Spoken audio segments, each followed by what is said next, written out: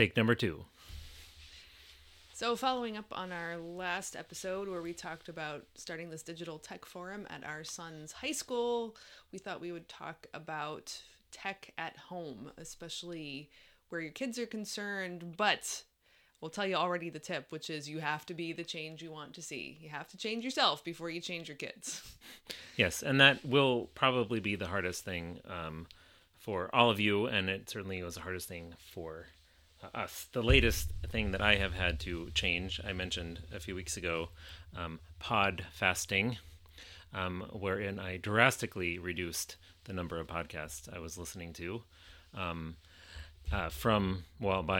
probably eliminated 70. I don't know where you found the time. Well, you listen to them at triple speed, so that's or quadruple speed. I don't even take things in. Oh, well, obviously I wasn't taking them in very well either, but I was just, I wanted to get it all down. But that was becoming bad. I was listening to it in between things while I was exercising, while I was doing the dishes, while I was doing everything. I was listening to something. Had my earbuds in my ears and was basically not present to the family. Yeah. And I suppose any of you who use earbuds at home regularly know how annoying it is when you're calling to someone in the house that you know is right there and they can't hear you, and you just shout louder and louder and louder, and you get so aggravated. And we've all done that to each other. Yeah, and and when you're with somebody. The other day we were having a meal with some neighbors of ours, and noticed after a while that their 13, 12-year-old son had an earbud in one of his ears while during like the whole thing. Yeah. Which was exceedingly rude, but must somehow be acceptable. Well, have we not tolerated that in our own home? Yes. Yes. We have tolerated that to some degree in our own home as well. Right. I mean, we have not done that while we're eating meals together. But anyway, that sort of sets the groundwork for what I wanted to talk about, which is that tech in the household. Tech in the household is something that requires deliberate engagement and planning in order to create the household that you want to have. So I think the place to start is just, are you frustrated? Because I think for us, a lot of it was just, and this is like the story of humanity with all technological development. The Promethean story. Yeah, well, this new thing comes along and it's really cool and it has great possibilities, and so you've got fire. You can just you can burn down your neighbor's house. You can cook the food even after it's gone bad and still eat it, and it won't kill you. It won't give you stomach pains. Right. You can set the prairie on fire, and it will drive the beasts before you. Right. So I think just the point is that we adopt these things, and again, we are not like the most avid adopters of tech, but we're reasonably there, and these things just, they take on a life of their own, and sometimes it takes a while to even realize that has happened, and then realize that you're frustrated, and then figure out what to do, because it's already been so insinuated into the way that you're living that peeling it back seems like punishment or regression, or just being a downer in some kind of way. Yeah, and it's let me just say, it's a lot easier personally and intrafamilially to start from the beginning and build up and not have to peel things away, because that meets with lots of resistance. Right. But I think the point is that we're doing the disentanglement podcast, which is for people who are already entangled. Right. So anyway, we mentioned the last episode seeing this kid who was functionally an addict to the phone. We have often had the frustrations of being with people we haven't seen for a long time, and they cannot leave their phones alone, to be in places or meetings when people just pull them out. We've been guilty of that too, but we're just thinking like specifically in the home environment. And so I think the place to start is to just kind of figure out where the frustration or pain points are, but also more positively, like what kind of household life do you want? So, I mean, I think honestly, there are probably unhappy families where what people want is to just not talk to each other. Right. So if you live in that household and you don't want to talk to your family members as like a positive design for your life, then by all means keep the earbuds in and keep staring at the phone. But assuming that more of you actually want to have a rich and meaningful life in person with the members of your own family that you dwell in the same house with, then you're going to have to be doing some disentangling and stripping away probably. And the first thing is just, what kind of life do you want together? So I think this was really going to vary. Like for some families, I think maybe they're so busy that literally like having a meal together regularly is a struggle.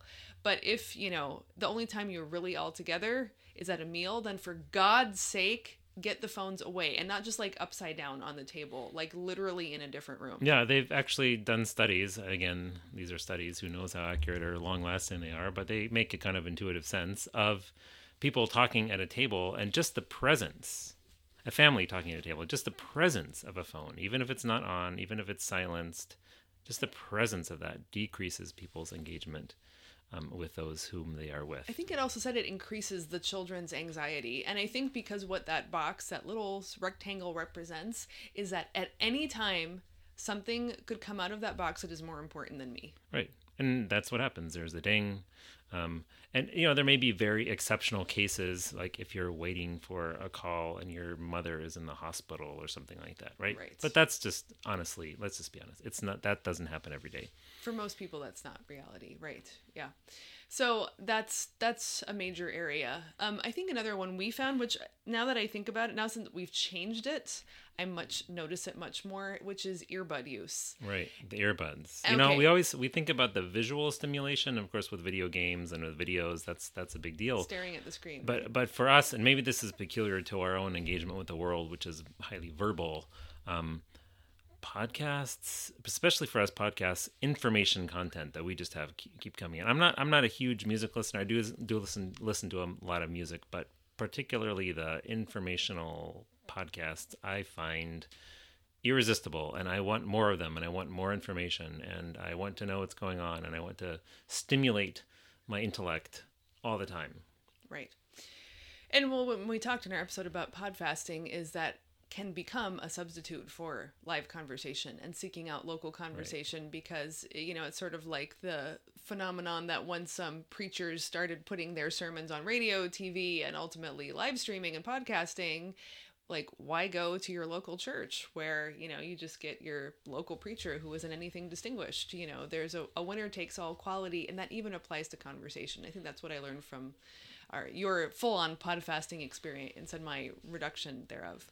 I'll have to say, for me, one of the bigger issues has been music, because the three of us in our household have some overlapping musical tastes, but we definitely all have areas of non-overlapping music. Yeah, well, and those of you who have teens know that the teen taste in music is narrow and sentimental and trite. And look, objectively, music has gotten really bad since the year 2000. Just nothing new or distinctive. And I'm not saying that like your great-grandmother did about You can even consult Ted Gioia. He agrees. Yes, and so does Jaron Lanier. Anyway, but I think for me, one of the great things about earbuds is that I didn't have to listen to a lot of our kids' music. And I could just, it was just blocked out. Or if it was on like a speaker, I could put my own earbuds in and listen to my own podcast and not have to deal with it. And that seemed like a really good solution, like tech often does. Yeah. And then over time, I think we were gradual to realize it, the phenomenon of shouting at someone in the same house with you, trying to get their attention and they can't hear you. The phenomenon of trying to speak to them and then only one earbud comes out and you realize like, I am not important enough for 2 ears. I'm only important enough for 1 ear. And I would get so angry about that. Yeah, well, and that's something to And I would do it sometimes. Yeah. I would do it sometimes. Yeah. So, like, I'm a hypocrite on top of everything else.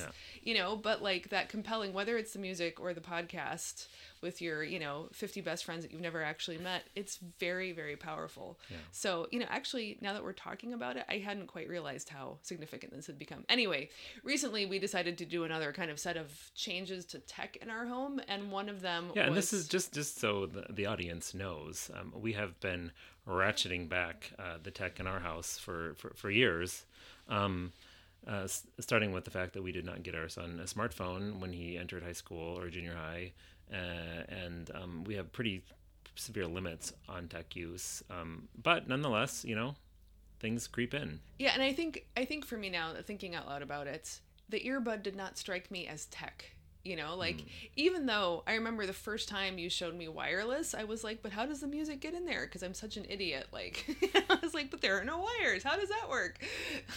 And I thought it was amazing. But I think that's the point, is like, you don't even see tech as tech sometimes. And you don't realize that it comes with its own logic and force. Yeah, and the best tech does kind of disappear. And so that there's it's not completely naive to think of it like that. I mean, Right. there's a kind of, and here's where the cyber utopians are a little on the right track, and they sense that we do kind of become cyborg people Right. when we put the things in our ears. We don't quite have Elon Musk's Neuralink, Never, ever. but there's a way in which we do kind of merge with these technologies. I mean, it's not just the tech, but something about the ear, the noise coming in, the sound coming in the ear, that's incredibly, as we've noted before, intimate.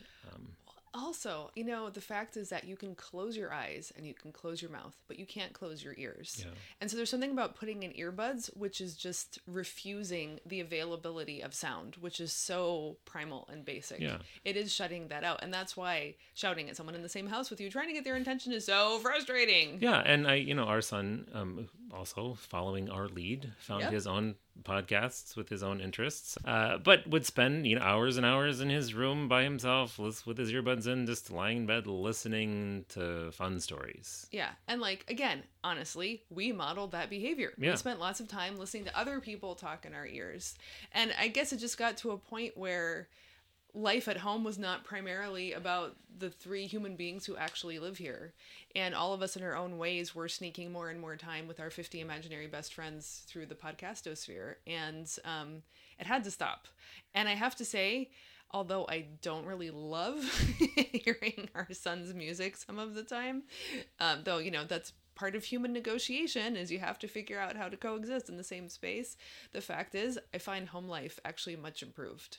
Yes. I find it easier for us to be together. I find that we talk together more. We're more present to each other, and we're not being we're just removing the constant frustration with each other. Yeah. So, for example, now I have to say it is much more calmer. So in the evening, our son does his homework.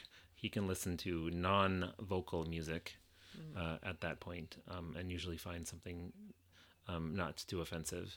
And No, not at all. Not less irritating. less irritating. Us, yeah. And we're able to be in the same space, and we're not having conversation, but it's very different ambiance than when each of us is like listening to our own words. There's a real sense that you were living in three different universes, but in this case we're actually in the same space, and that has a lot to do with the sound, and I'm surprised how profound that has been. Yeah, I think it's one of the mistakes of like parenting that's about quality time, or like schedule a date with your spouse. Well, I mean, that's fine, but it's a different thing. Well, the point is that thinking that that's the ideal rather than like a solution to an overbooked schedule. But the fact is, conversation among human beings is not primarily on a time schedule. Part of it is just like, you're all here together and you talk when you talk and your ears are open, Yeah. and it doesn't have to be, within this time span is when we're available for talking. Having our ears open means it just happens when it happens, and it's much more natural and human, and it actually does more to build up the relationality between you than when you only have set times, or you have to like physically remove the earbuds to hear someone and talk to them. Right. So even now, if our rule is, even for us adults, the young person does not have earbuds anymore at all, but for the two of us, we only put earbuds in when we're alone. Right. And so, like, if I'm out for a walk, or if you're exercising outside or something. But, I used to always listen to a podcast when I was cooking, even though I was in the kitchen, which is continuous with the other downstairs rooms, which meant I was unavailable. And, it's been a little bit weird at first. I definitely have had some withdrawal and been like, I'm just here with my thoughts while I'm cooking. But you know what? It's not that terrible to be with your thoughts. And if it is that terrible to be with your thoughts, then you should get therapy, not medicate yourself with podcasts. Right? Right. Yeah. Okay, so, and I think there's one other area about shaping the household. So the one is removing the earbuds to have common oral space together. Yeah. The other is getting the smartphone set aside. Is it Cal Newport who has the foyer method? Yeah, this is what I learned about this from Cal Newport, who suggested it in his book, I think, Digital Minimalism, where just talking about various strategies to tame the tech in the house so that it is for the benefit of the household and for its best use, not for just any good use. So, for example, he recommends, and I think this is a great practice for a household, is to leave your smartphone in the foyer, right next to the door with your keys. If you have one of those baskets, you put it in there with it, so that the phone is not something that goes with you everywhere in the house. It doesn't accompany you as your second brain or as your extension upon the world, but it is something that is has very specific use and is limited. And God help you never bring it into your bedroom. No, never your bedroom. If you want to sleep or do anything else interesting in your bedroom, leave the smartphone outside of it. Right. So that's one practice that I probably began doing that a couple of years ago, and it's been very helpful for me because I don't just automatically look something up when I want to. I can save that up for when I actually need to do it, or if I need to make a call or send a message, I actually leave where I'm going, go out to the foyer next to the front door, and type my message and then come back. Yes, it does make it less convenient to answer messages and calls, but I don't. That's the point. But I don't answer messages and calls regularly. I do it on a schedule, and if somebody really needs to get a hold of me, they can actually call our home. Right. I think so anyway. Okay. And then the final one, and this one I think I first heard about actually as a physical health measure, which is to put your Wi-Fi on a timer in your home so that it shuts off sometime in the evening and then is off all night and comes on in the morning. I think where we live, it's probably, as a physical concern, a lost cause because there's so many other Wi-Fis around us that are probably not. A lot of you, if you turn on your Wi-Fi, you realize like 15 networks within range or 20 networks or whatever. So that's where I first heard of it. But you were the one who heard about it as a way of managing. It's simply a way of managing. So in our house, we decided, based upon our morning schedule, that a bedtime of somewhere around 9:30 is good. And that for all of us, we actually keep more or less the same hours and as our kid. An hour and a half before that, we simply turn off the Wi-Fi. So there's no more internet access after that point. Actually, that's not totally true. The Wi-Fi goes off. We do have a number of my computer is connected to the Ethernet. So if we actually do need to do something after that point, it's possible. Mm-hmm. And I guess technically on our phones we have 4G if we wanted to do it that way. Right, but the house Wi-Fi goes off, which means that our son's school laptop no longer has access. Our laptops no longer have access. The music goes off. The music goes off. Everything just goes off. Right. Which means you kind of go into a particular routine. I found that very helpful. Right. It's, of course, if we absolutely need it, we can turn it on temporarily, but that requires deliberate use, and I think that's kind of the point. It's just a little bit annoying where it's located. It's just a little bit awkward to get to, and that's an amazing deterrent to lazy human bodies. So so it goes off at 8 on school nights and 9 on other nights. Right. And comes on at 5 or 6 in the morning. Right. I think we're. And again, I'm not recommending this schedule for anybody in particular, but I mean the idea of not sleeping with your Wi-Fi on and not assuming that at any time, day or night, you need to have access to the internet and also receive. Stopping it well before you go to bed, not just right when you go to bed. Right. And we've also adopted, I think this might also be a Cal Newport thing, is kind of a deliberate, I am done for the night. Because we both do a fair amount of work out of the home. So on some level, it could just always be happening. You mean inside the home? Oh yeah, inside the, sorry. Yeah, I misspoke. Yeah, so just, after supper, I'll just say, okay, I'm going to go shut down for the night. So I turn off my computer and I turn off my phone and set it aside, and I'm just done. And we actually shut books. The power off. Yeah. Don't just sort of lie it down, but actually turn the power off so that you're not going to get any messages, and that if you want to do something, it's going to require at least the annoyance of waiting the minute or two for it to start up.